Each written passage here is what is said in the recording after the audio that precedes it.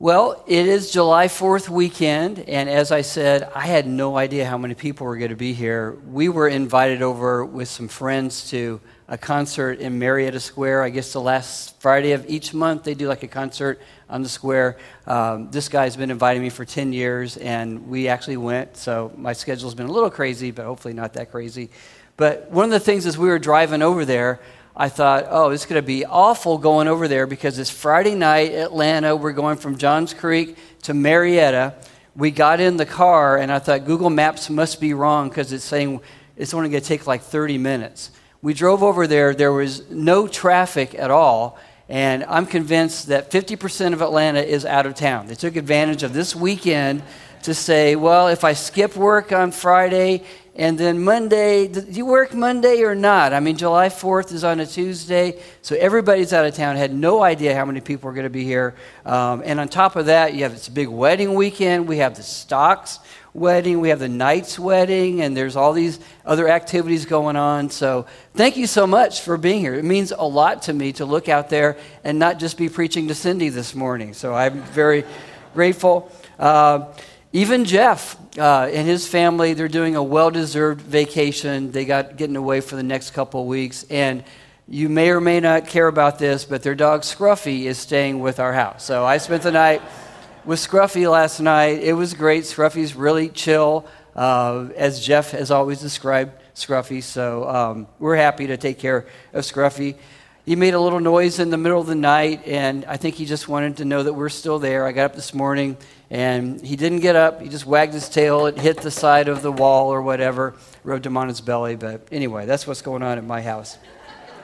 So we're going to take a couple of weeks here as we finished up our series on obedience over the last couple of months. We're going to take a couple of weeks as Jeff is gone, and we're going to do 2 weeks on what I'm calling some life skills. So today we're going to look at the life skill of work. What does the Bible, what does Scripture have to say about work? And next week we're going to talk about family. And as part of that next week, I am actually going to bring up Bob and Luke Albee to come up, and I'm going to be interviewing them about parenting, grandparenting, and all that. So you want to make sure that you're here for that as well. But before we get started, so we did a bunch of hymns today, and Margot, you're welcome. It's for Mary. Happy 4th of July.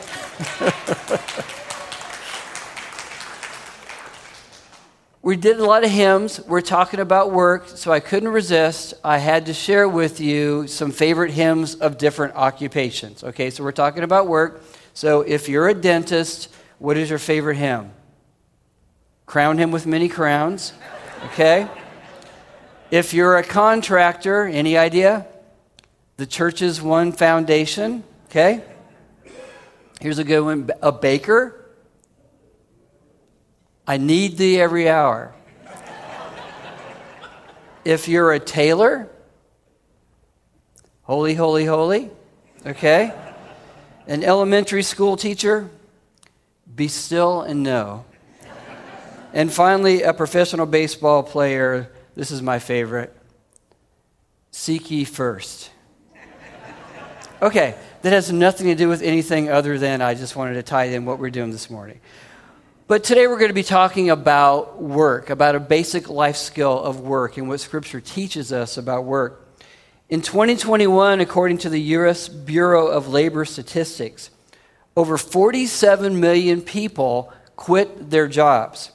This was an unprecedented mass exit from the workforce spurred on by COVID, and it's now widely referred to as, we call it, the Great Resignation. 47 million people. But now the new trend is something called quiet quitting. Has anybody heard that term before? Quiet quitting is a term that says, rather than quitting my job, I'm just going to go into work and I'm going to do the least amount possible to not get fired. So I don't have any satisfaction with my work. I'm dissatisfied with my work. I don't like what I'm doing. So I'm going to do the very bare minimum. Now, Gallup says that quiet quitters make up about 50% of our workforce today. Mark Twain was quoted as saying that work is a necessary evil to be avoided. So we have the Great Resignation. We have quiet quitting. We have this necessary evil. how should we think about working? You know, for most of us, we're going to spend a majority of our living hours doing work. I want to give you an example for this. So say somebody works from ages 25 to 65. So let's look at like the spiritual life of this person. So we're going to say this is a super Christian, okay? So this super Christian spiritual life, let's say on Sundays they go to church for like 3 hours or so because you come to the worship service and you go to the Bible studies and everything. They're in a community group, so like 2 hours a week in community groups, and they spend time in the Word every day. They do their Bible reading plan and they have daily devotionals. So between the 3 on Sunday community groups and quiet times of like 3 hours, like 8 hours a week, okay? They never miss a day. 8 hours times 52 weeks times 40 years, which is the 25 through 36. That would be 16,640 meaningful hours in their life where you're doing spiritual things, okay? But what about work? How much time do we spend in work? Well, let's say you work a 40-hour work week, which most people do. And let's say 48 weeks a year, because you take a couple of weeks off for vacation or you're sick or whatever. So 40 hours times 48 weeks times 40 years, 76. Let's do this again. I'm going to go off on a tangent. I'm going to pull back. 76,800 hours of our lives are spent in the workplace of a typical person. So are all these hours just wasted? I mean, we have our spiritual time, but yet we have this necessary evil of our work time. Is this just like a wasted time? Is it just something that, as Mark Twain said, it's just necessary evil? Or should we be thinking about work a little bit differently? So, turn in your Bibles to Genesis chapter 1. Should be easy to find. There's Bibles in front of you, and we'll be reading the entire chapter.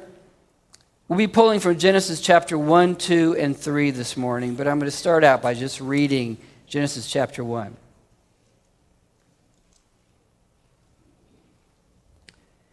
Genesis 1, in the beginning, God created the heavens and the earth. The earth was without form and void, and darkness was over the face of the deep. And the Spirit of God was hovering over the face of the waters. And God said, "Let there be light." And there was light. And God saw the light was good. And God separated the light from the darkness. God called the light day, and the darkness he called night. And there was evening, and there was morning the first day. And God said, "Let there be an expanse in the midst of the waters, and let it separate the waters from the waters." And God made the expanse and separated the waters that were under the expanse from the waters that were above the expanse. And it was so. And God called the expanse heaven. And there was evening and there was morning the second day. And God said, "Let the waters under the heavens be gathered together into one place, and let the dry land appear." And it was so. God called the dry land earth, and the waters that were gathered together he called seas. And God saw that it was good. Then God said, "Let the earth sprout vegetation, plants yielding seed, and fruit trees bearing fruit, in which is their seed, each according to its kind on the earth." And it was so. The earth brought forth vegetation, plants yielding seed according to their own kinds, and trees bearing fruit, in which is their seed, each according to its kind. And God saw that it was good. And there was evening, there was morning the third day. And God said, "Let there be lights in the expanse of the heavens to separate the day from the night. And let them be for signs and for seasons and for days and years. And let them be lights in the expanse of the heavens to give light upon the earth." And it was so. And God made the two great lights, the greater light to rule the day, and the lesser light to rule the night, and the stars. And God set them in the expanse of the heavens to give light on the earth, to rule over the day and over the night, and to separate the light from the darkness. And God saw that it was good. And there was evening and there was morning the fourth day. And God said, "Let the waters swarm with swarms of living creatures, and let birds fly above the earth across the expanse of the heavens." So God created the great sea creatures and every living creature that moves, with which the waters swarm according to their kinds, and every winged bird according to its kind. And God saw that it was good. And God blessed them, saying, "Be fruitful and multiply, and fill the waters and the seas, and let birds multiply on the earth." And there was evening and there was morning the fifth day. And God said, let the earth bring forth living creatures according to their kinds, livestock and creeping things, and beasts of the earth according to their kinds. And it was so. And God made the beasts of the earth according to their kinds, and the livestock according to their kinds, and everything that creeps on the ground according to its kind. And God saw that it was good. Then God said, let us make man in our image, after our likeness, and let them have dominion over the fish of the sea, and over the birds of the heavens, and over the livestock, and over all the earth, and over every creeping thing that creeps on the earth. So God created man in his own image. In the image of God he created him. Male and female he created them. And God blessed them. And God said to them, be fruitful and multiply. Fill the earth and subdue it, and have dominion over the fish of the sea, and over the birds of the heavens, and over every living thing that moves on the earth. And God said, behold, I have given you every plant yielding seed that is on the face of the earth, and every tree with seed in its fruit. You shall have them for food. And to every beast of the earth, and to every bird of the heavens, and to everything that creeps on the earth, everything that has a breath of life, I have given every green plant for food. And it was so. And God saw everything that he had made, and behold, it was very good. And there was evening and there was morning, the sixth day. God works, right? God works. Work from God's perspective is not this necessary evil, but it's something that he obviously took pleasure in doing. We see this pattern here in these verses from verse 3 on down, where he said, let there be light. There was light. God saw that it was good. He talks about the water, the land, the vegetation. After all these things, you see this pattern of God worked, God worked, God worked. God saw what he had made, and he said that this was good. And we're really glad that God does work, aren't we? Because if he had not made creation, where would we be? We wouldn't. We would be not. So we're really glad that God enjoys his work, and he gets enjoyment from his work. So God works, and God enjoys the act of working. He enjoys the fruit of his works. And I think there's something in us that we really do enjoy doing a good job on something. When we moved into our house over in Johns Creek, this was, you've heard of like BC as like before Christ, AD, after. This is BD, before the deer moved into my neighborhood. I really got really big into gardening, and I loved gardening. We have a decent amount of property, and I've got my grass, my zoysia here, and I just loved having it perfect. I had a son who was a teenager, and so I employed him to work with me. He would mow the yard, I would edge, I would weed. I had like all these perennial beds, different areas where everything was just beautiful. And I remember on Saturdays, I looked forward to going and tending the garden, and we would make everything look great. And I'd go out in the street, and I'd just stand there and look at it and say, oh, this is really, really good. And then the demon deer from hell showed up. But anyway, so there was the fall of in my neighborhood. They all showed up. But we enjoy, just as God, we enjoy working. God enjoys working. It's good. What he did was good. What he sees was good. God rejoices in his work. So I think we can all agree that from God's perspective, work is not a necessary evil. God is not evil, so he's not going to be doing evil. God works, and creation makes God's goodness and other attributes visible. Without the work, we wouldn't know anything about God because we wouldn't even be here. And creation allows God's attributes to become visible. God works, work is good, and God gave us work as part of a perfect creation. We had a job before the fall. Work was not something that, okay, you've sinned against me, now you have to work. No, it was in our job description at the very beginning. God created male and female in his image. As image bearers of God, as God works, we also work. God gave us this job at the very beginning. We worked in paradise. It wasn't a result of the fall. It was pre-fall. It says in verse 128, he said, be fruitful and multiply, fill the earth, subdue it, have dominion over the fish of the seas, over the entire earth. He says, I've given you every plant yielding seed and every tree with seed. 2:5, we were created to work the ground. 2:15, we were to work and keep the Garden of Eden. Paradise is not inactivity. It includes work and responsibility. Work is good. God did not create a race of Jabba the Hutts who just sit there and consume and consume and consume. He created us in his image, and we were giving work as part of being in paradise. It was good. So I thought about this, like when you start a new job, like you get a job description, right? We all go into the HR department. Here's your job description. I thought, what would it have looked like if God would have written a job description for a human? So I wrote one right here. So job description, human, department, creation, reports to God, location, earth.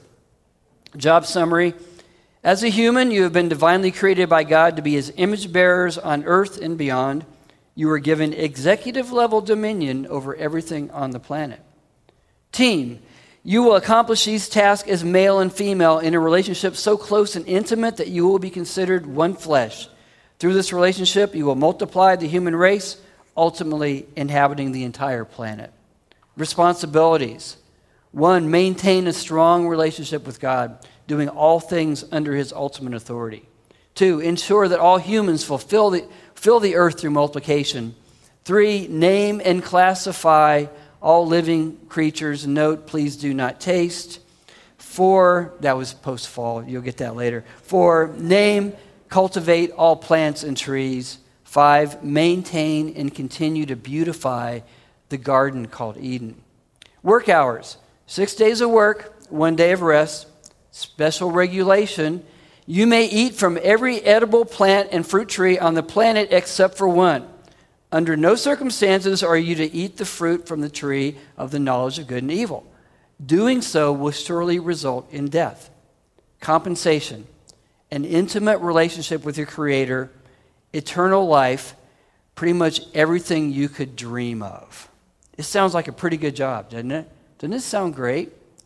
Well, I'm so glad that nothing ever happened to take us out of that. So in the beginning, work was a part of being in paradise. It wasn't a curse.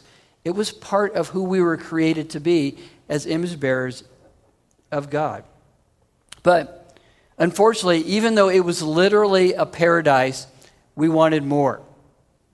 We took the focus off of living for God under his authority, and we focus on our own desires. If you look over at Genesis chapter 3, verse 6.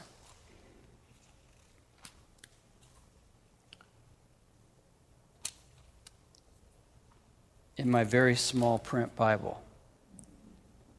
It says, so when the woman saw that the tree was good for food, and that it was a delight to the eyes, and that the tree was to be desired to make one wise, she took of its fruit and ate, and she also gave some to her husband who was with her, and he ate. So there were 3 things at work here. We had this perfect situation. We were in paradise, the best job description ever, best benefits ever, but we said, no, lust of the flesh, that we perceive that that's going to taste good. Lust of the eyes. We see that fruit really looks good. It's pleasing to the eyes. Boastful pride of life. We doubted that God, does he really want the best for us? We think he's maybe holding something back from us, and we wanted to take control. We did not want God. We did not want to do what God told us to do. So we did the one thing that we were told not to do. Think about it. There was only one thing that he said not to do. Don't eat of that fruit. And we did it. We took our job description and we said, nope, this is what I'm going to do. And as a result of our rebellion, our work then became much more difficult. Our special relationship with God was severed. We died spiritually. The task of multiplying and filling the earth would be filled with pain and suffering. Our bent toward rebelling would be passed on to our children. The task of cultivating the earth would become much more difficult. Suddenly there's thorns and vines and all these things. Work became difficult. And ultimately our bodies would wear out and we would physically die. Work became this necessary evil, and our motives for working have been corruptive. Without God at the center, our work has become driven by more selfish desires, like the lust of the eyes. I want more things. I work because I want a nicer house or a nicer car or nicer furniture or more toys or more technology. Work is a necessary evil for me to collect more stuff. Lust of the flesh. I want more experiences. Work just gets in the way of my real life, but rather than finding joy and satisfaction in my work is a burden. It's only a means to an end. I work only the absolute minimum that I have to so I can go on vacation. Work is a necessary evil so I can do what I really want to do. Or the boastful pride of life. I want to excel so I can get more recognition. I want to climb the corporate ladder so that people will recognize me more. I want to be the boss. I want to tell people what to do. I have worry and fear. I'm on my own. I have to provide for myself. I don't know what I'm going to do in retirement. Work is a necessary evil for me to gain self-worth and to meet all of my needs. But without God at the center of our lives, work is a necessary evil, simply a means to getting what we want. But with God at the center of our lives, we can restore work to what it used to be, what it was at the very beginning. You know, work is not an interruption to our spiritual life. Work is a manifestation of our spiritual life. It makes our spiritual life visible. What happens in our quiet times comes out during our work hours. It's a manifestation of our spiritual life. Work gives us an opportunity to apply what we're learning from Scripture, what we're learning from church, to our daily lives. So we need to put God back at the center of our lives. We need to put him back on the throne of our lives and put work back as a holy calling under his authority. Now, this is the word of Tim here, okay? So I'm going to kind of step out here a little bit. I'm going to give you like 4, frameworks. I'm not sure what to call these, but 4 kind of ways of thinking about work that I think help us to move back toward restoring it back to what it was originally planned to be. So the first word is restoration. We need to restore God to his rightful place as the center of our work. And to do this, we need to understand something, that all life is sacred. There's no segregation between my spiritual life and my other life. Okay? What I do on Monday morning can be just as sacred and holy about what I'm doing on Sunday mornings. Amen? There's no vocation that necessarily, if it's done with the right motives, is any more holy than other vocations. Being a software engineer, being a nurse, being a financial advisor can be just as holy as being a pastor. Well, maybe not, because this is pretty holy. No, I'm just kidding. But your emails are just as holy as my emails, okay? It's all a matter of how are we approaching work. Am I taking my job and I'm saying I'm putting under the lordship of God and I'm doing it for his glory and working for him and not for my selfish desires. Colossians 3:17 says, whatever you do in word or deed, do everything in the name of the Lord Jesus, giving thanks to God the Father through him. Colossians 3:23-24, whatever you do, work heartily as for the Lord and not for men, knowing that from the Lord you will receive the inheritance as your reward. So we need to restore work back to its rightful place as an offering of worship to God. Now, this is not easy to do. It's not like a one and done. I'm just going to I'm going to do that. But it's something that we can practice out. Now, I've shared with a lot of you before. If you know me, you know that my habit in my prayer time is I pray through the structure of the Lord's Prayer every day. And one of the reasons that I do that is, one, it keeps me on track so I'm not rambling with God. It gives me a good launching point. But it also helps me to realign my life under his authority and under his purposes, because it starts out, our Father in heaven, hallowed is your name. Holy is your name. I remind myself every morning that God is holy. He is above me. There's an org chart, and he does not report to me. I report to him. I'm under his authority, and my life is an offering of worship. But then it says, your kingdom come, your will be done on earth as it is in heaven. Rather than saying, God, here's my priorities, here's what I want in my life, I want you to do these things for me, I say, Lord, make your priorities my priorities. May your kingdom come. What does that look like today in my job, in my career, with my family? What does it look like for me to live out your kingdom in my life today? So I restore God as being Lord of my life, and that's been a great practice for me just daily to remind myself of that. Yeah, I'm a pastor, but honestly, a lot of the work that I do, I'm on my computer. I'm doing emails. We're programming, getting things ready for services. We're meeting with people. I'm doing the same things you guys are doing. All of us can live holy callings if we put it under the authority of God and we say, I am doing this for the glory of God and for his kingdom. So there's restoration. There's also this idea of calling, this framework of calling. We all are called to work, but God has given us each unique gifts and abilities and skills. We're all different. I'm really glad that, I'm glad Jeff and I are so different. Jeff and I are totally different, and I love working him because we balance each other a lot. You know, Jeff loves to spend hours in the week preparing for the messages. He loves teaching. He doesn't like to do the administrative stuff or all that stuff. I love doing all that stuff. And so we complement each other. Frederick Buechner said that God calls you to the place where your deepest gladness and the world's deepest hunger meet. Each of us are designed uniquely with different skills and abilities and passions. And one of the keys to being satisfied in work is to find a job where, well, I can really exercise what I'm really, really good at right here. Now, I want to say this. I've worked a lot of different jobs in my life, and I think no matter what you do, you can find some joy and some satisfaction into whatever you're doing. I've been a computer programmer.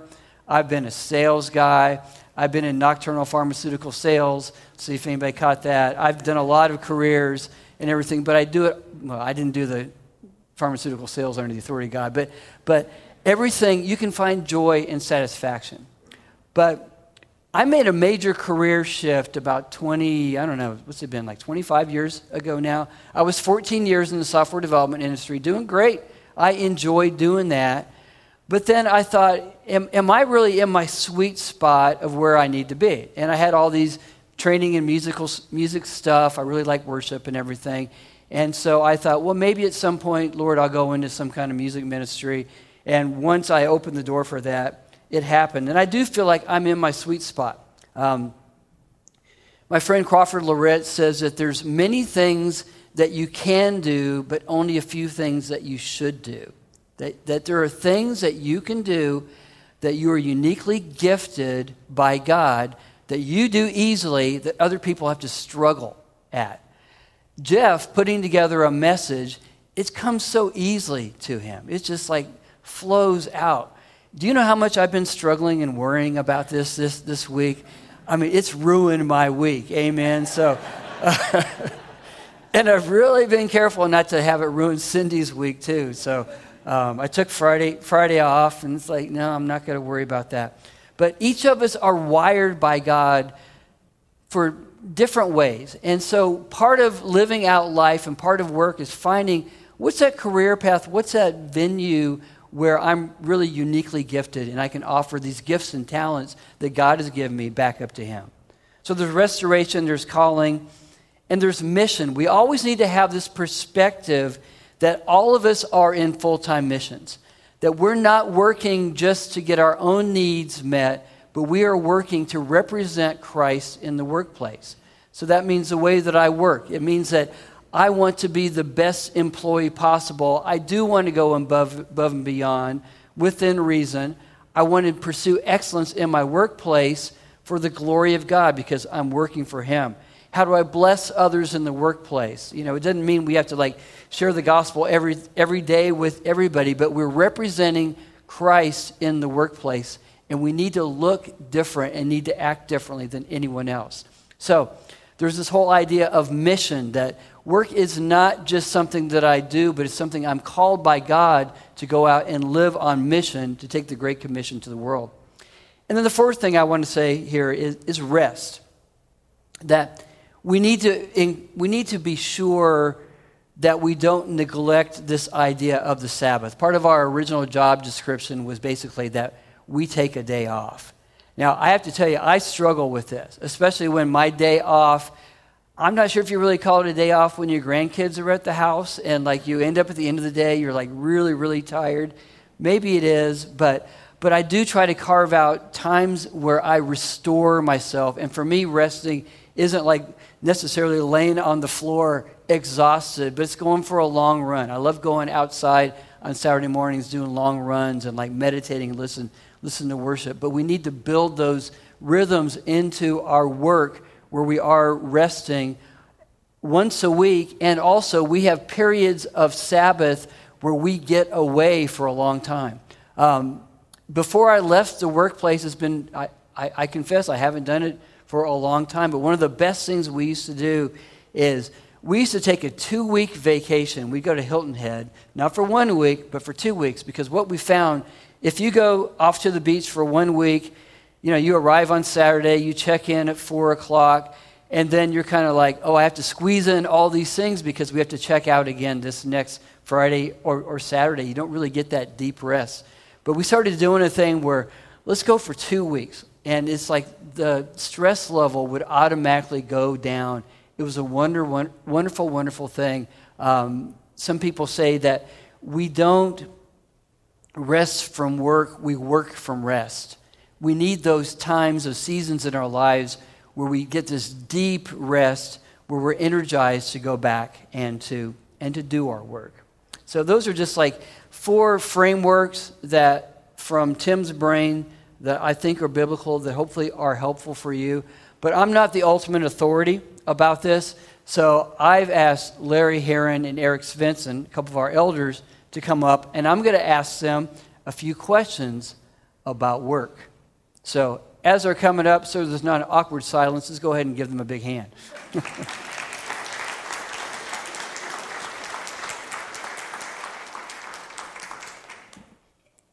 a microphone for each of you. But there's only one message today, so thanks, guys, for being here. I had to lead the singing anyway. Yeah, you're here anyway, so, well, thanks, Eric, for you coming in today. Appreciate that. Sure. Got me out of the garden. Yeah, there you go. So I wanted everybody to just get, not just my perspective, because, I am skewed. I'm a pastor, okay? So that's kind of a weird occupation. But I wanted these guys to tell us about your career, what you're currently employed to do, and what that looks like. So, Eric, let's start with you. Sure. So my career, I'll just say I thank God for every opportunity He has given me. And I see my career as the career that He has given me, not the career that I've chosen. If you were to ask the same thing of Joseph, so tell me about your career. It's like, what do you mean? It's like God orchestrated all these things, and I ended up being number 2 in Egypt.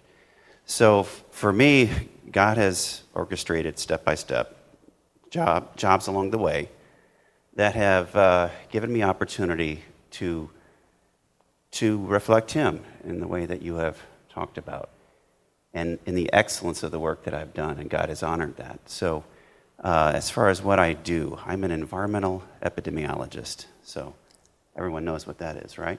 An environmental epidemiologist. Yeah. Can we all say that? Environmental epidemiologist. Eric, what is an environmental epidemiologist? Well, funny you should ask. So I have the fantastic job of having the expertise, skills, opportunity to be able to help and study and to minister to communities who've gone through an epidemic of some health outcome associated with an exposure to a hazardous environment around them. Anything like this happened in the last few years that you've been involved with? Well, lately it's wildfire smoke, heat domes, hurricanes, chemical disasters, things like that. Okay. Okay. Larry, how about you? Tell us about your current employment and kind of how you got where you are. So I work for hospice. I'm a hospice. I wear two hats for hospice. I'm a hospice chaplain, and I'm also a certified music practitioner. I do sound therapy using elements of music to help our patients to relax and stabilize. It's called, in the business, it's called a non-pharmacological complementary intervention. What I do with sound complements what the nurses do with medication. And so those are my two jobs. My path to my job is very much like what Eric said. God has woven a path for me, and I'm in my sweet spot. And it's kind of funny. People go, one lady said, you work in hospice? You must not have any fun. And I just had to laugh because I just thought, you have no idea the treasures that I get to enjoy and the people that I meet. Friday, I was with a 92-year-old lady, and we were just laughing. It was just wonderful. But I'm a chaplain, and I do therapeutic music. Okay. How does being a Christ follower impact your work? What does that look like? How do you bring, or how is being a Christ follower making you different in the workplace? Tell us a little bit about that. Well, it goes back to why we do what we do. We recognize that we serve God first and foremost. He has put us in that position. He has given us this job, so we work for Him. I'm glad you brought up those Colossians passages, because that's really what has framed my thinking over the years. And so, as a Christ follower, I am serving Him. So I need to do my best to honor Him. And fortunately, in the world we live around, if you do excellent work, you tend to have that get honored. But that's where my focus has been, is to honor Him through it. Where a lot of folks, it's just, what do I have to do to get ahead? I'm serving God first and foremost. And if God honors that through moving me along in different ways, then so be it. But I would just first and foremost want to make Him happy. I think when we were talking about this last week, you had mentioned you look at Daniel as one of your examples of someone who, because he honored God first, because he put God first, that he excelled in his workplace. He became like the top, but he wasn't seeking that, as you said. He was seeking God, and then God honored him in the workplace. Yeah, and even Nehemiah, we just went through the series with going through Ezra, Nehemiah, and Haggai, and Nehemiah was a servant to the king, and then he had an opportunity to beseech him, and it was all based upon the pattern of excellence and what he did in his work as a servant to the king, where he responded and gave him the opportunity to go back to Israel. That's good. Larry, how about you? How do you bring your faith into the workplace? So I work for a very unique hospice company. The owner of our company is an elder at Perimeter Church, and on our website you'll see the first thing listed in core of values is faith. And he says very clearly in a video at the beginning on the website that we're a faith-based company. And I haven't seen this in there, but I've heard him say that what we do is, first of all, primarily spiritual in nature. So there's an understanding in our company that, you can pray in Jesus' name. And every Tuesday morning we have a staff devotional, and it's given by one of the 8 chaplains. And our 8 chaplains are pretty much all followers of Jesus, and so they end the prayer and the devotional in Jesus' name. So, and we have a number of nurses and social workers that are followers of Jesus. There are times when the nurses will pray with the patients too, just because they have a relationship with them that they feel free to do that. Not all of our employees are believers, but there's just that understanding that this is our culture, and so their work ends up being very compatible with that.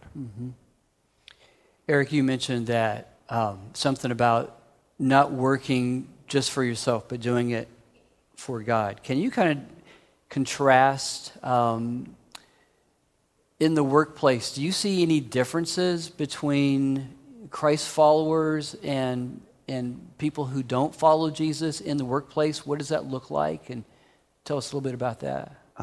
Yes. So some of that is, I mentioned it a little bit previously, where folks are trying to get ahead in their career for all the reasons you talked about before, for self-serving reasons. I'm now in the government, so we all are there to serve the government too. So we recognize we could be doing better in corporate industry, but we're there for a different mission there too. But even in that, folks are still focused on not just serving the country well, but serving themselves well.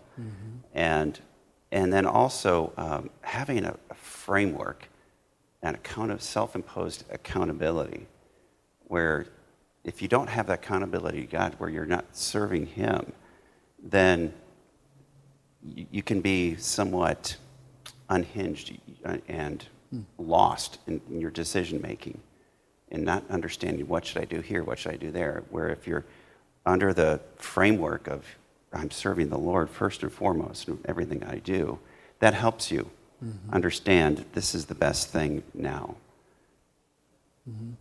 Larry, any comments about that? Do you see any difference between, I'm sure they're all wonderful people who are working in this business, but is there any difference between the Christ followers and people who are of other faiths that you've noticed? I've been thinking about that question this week, and I don't see a lot of difference because, again, the culture is such that, first of all, we're there to serve patients and serve families. And so everyone has that service mentality. We're not in competition, and we're all over Atlanta. We don't have an inpatient unit. We're in people's homes. We're in adult living facilities. So we're all over the place, and we're spread out. So there's not really an opportunity to see if there's some sort of competitiveness or it's a good company. So it's very similar. Yeah, I guess by just the nature of your business, you're coming there to serve other people. So you don't see it as much as you might like in Wall Street or something like that. Right. Yeah. So open mic, you're not open mic here. That's too scary. We'll be here for days. But for you guys, what would you like to say? Words of encouragement to our congregation. There's a couple elders here of the church about this whole thing of working. Whatever you would like to say to the congregation about work. And Well, I'll just go back to some things I learned going back to those Colossians passages back when I was still a teenager and I was working in manufacturing. So, okay, well, how can you honor God when you're just making stuff? Well, I was in a fortunate situation where I was working in a company that we were producing things, but the owner of the company was a Christian, and everyone that I worked with was a Christian.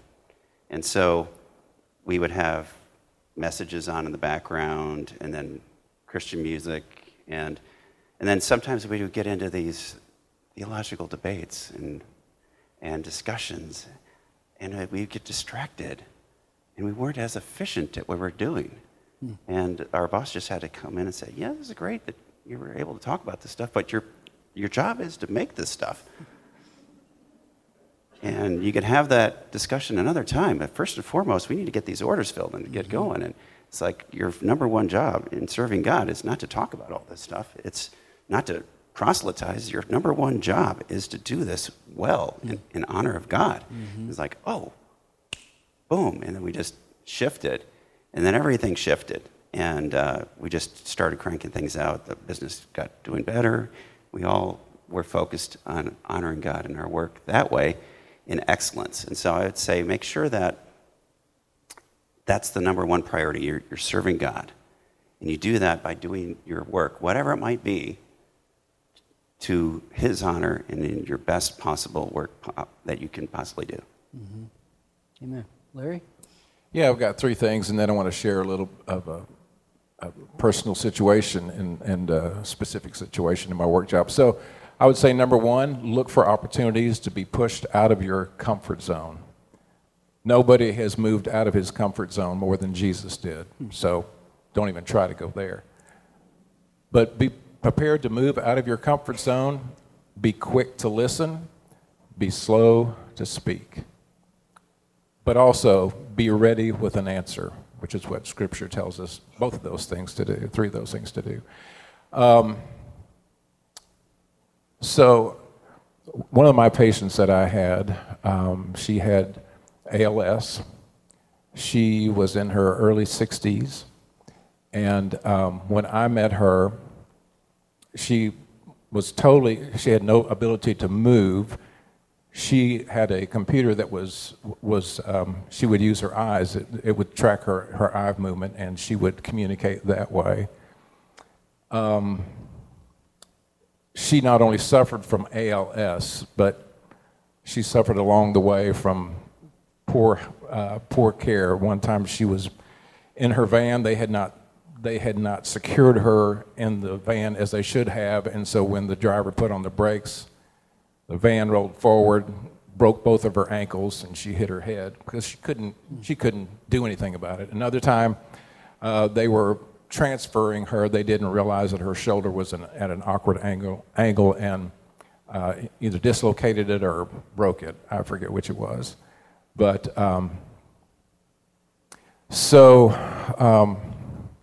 I spent time with her. I was not her assigned chaplain. The nurse asked me to go and do therapeutic music with her, and so I went every week. Even in the midst of this, though, she had a strong faith. As her body was weakening, her faith was strong, and she had an amazing sense of humor.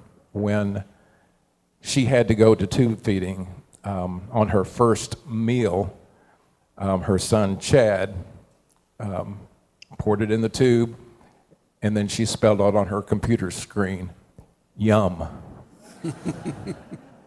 She was an amazing lady. But, Chad, and how old were you when you first started caring for your mom? 25 years of age. Sole caregiver for his mother, watching her progress and decline. And so, after she passed away, Chad came to me and he was devastated. Why is always the first question. Why would God do this to my mom? She was such a good lady. She was she was in the first graduating class of women that graduated from West Point.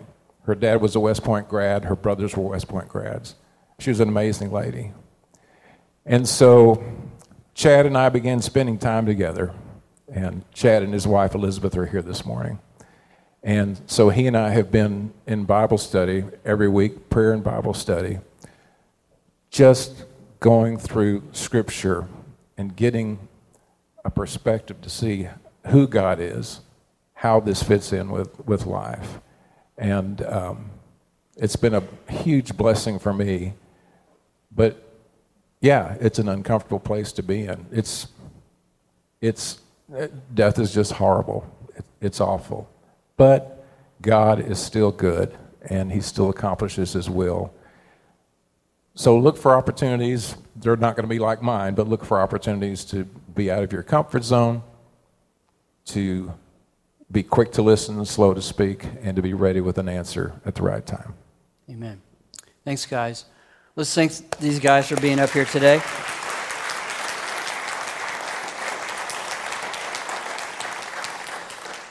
So we were created in the image of God. God works. Work is good. It's a pre-fall task that he's given us.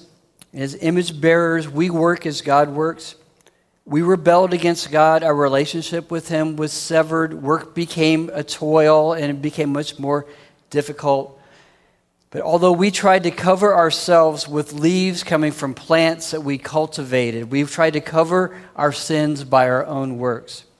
God himself covered our nakedness, our sin, by shedding blood and covering us with the sins of animals, a foreshadowing of the ultimate covering of our sins, the shedding of the blood of Jesus Christ.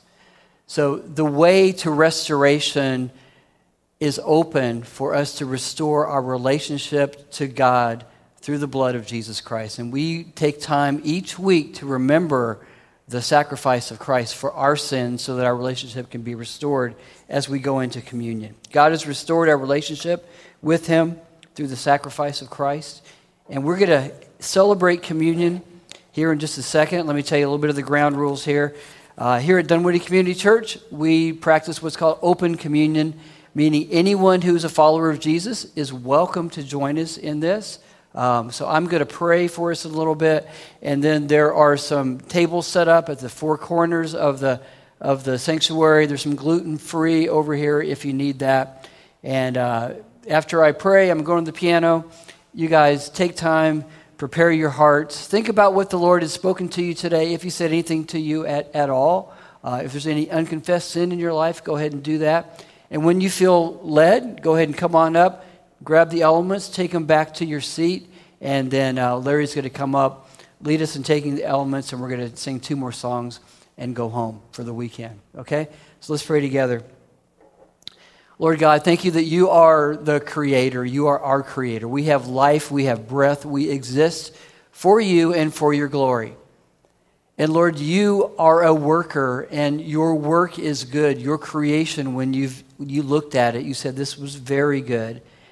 And Lord, we disobeyed. We corrupted not only our relationship with you, but somehow it spread into the entire creation. We don't understand all that, and it's spread from generation to generation. And we are born as people who have this nature that is sinful and corrupt. But Lord, we thank you that you have restored this relationship, that you have taken what we could not do, that we cannot live this perfect life and attain your favor, but you lived a perfect life when you came to earth as Jesus Christ, our Lord and Savior, and you took our punishment on you, and we exchanged that by trusting in you. You took our sin, we take your righteousness, so we can be restored back to that original state, Lord. So we remember that. We thank you for that. And I pray, Lord, that as we go into this time of remembering you through taking communion together, that you would speak to each one of us and your name would be lifted up. And I pray that tomorrow morning, all of us would have this perspective that what we are doing today is as holy as what we did yesterday in church, and that all of life would be given to you as an offering, our offering of worship. And we pray all these things in Jesus' name. Amen.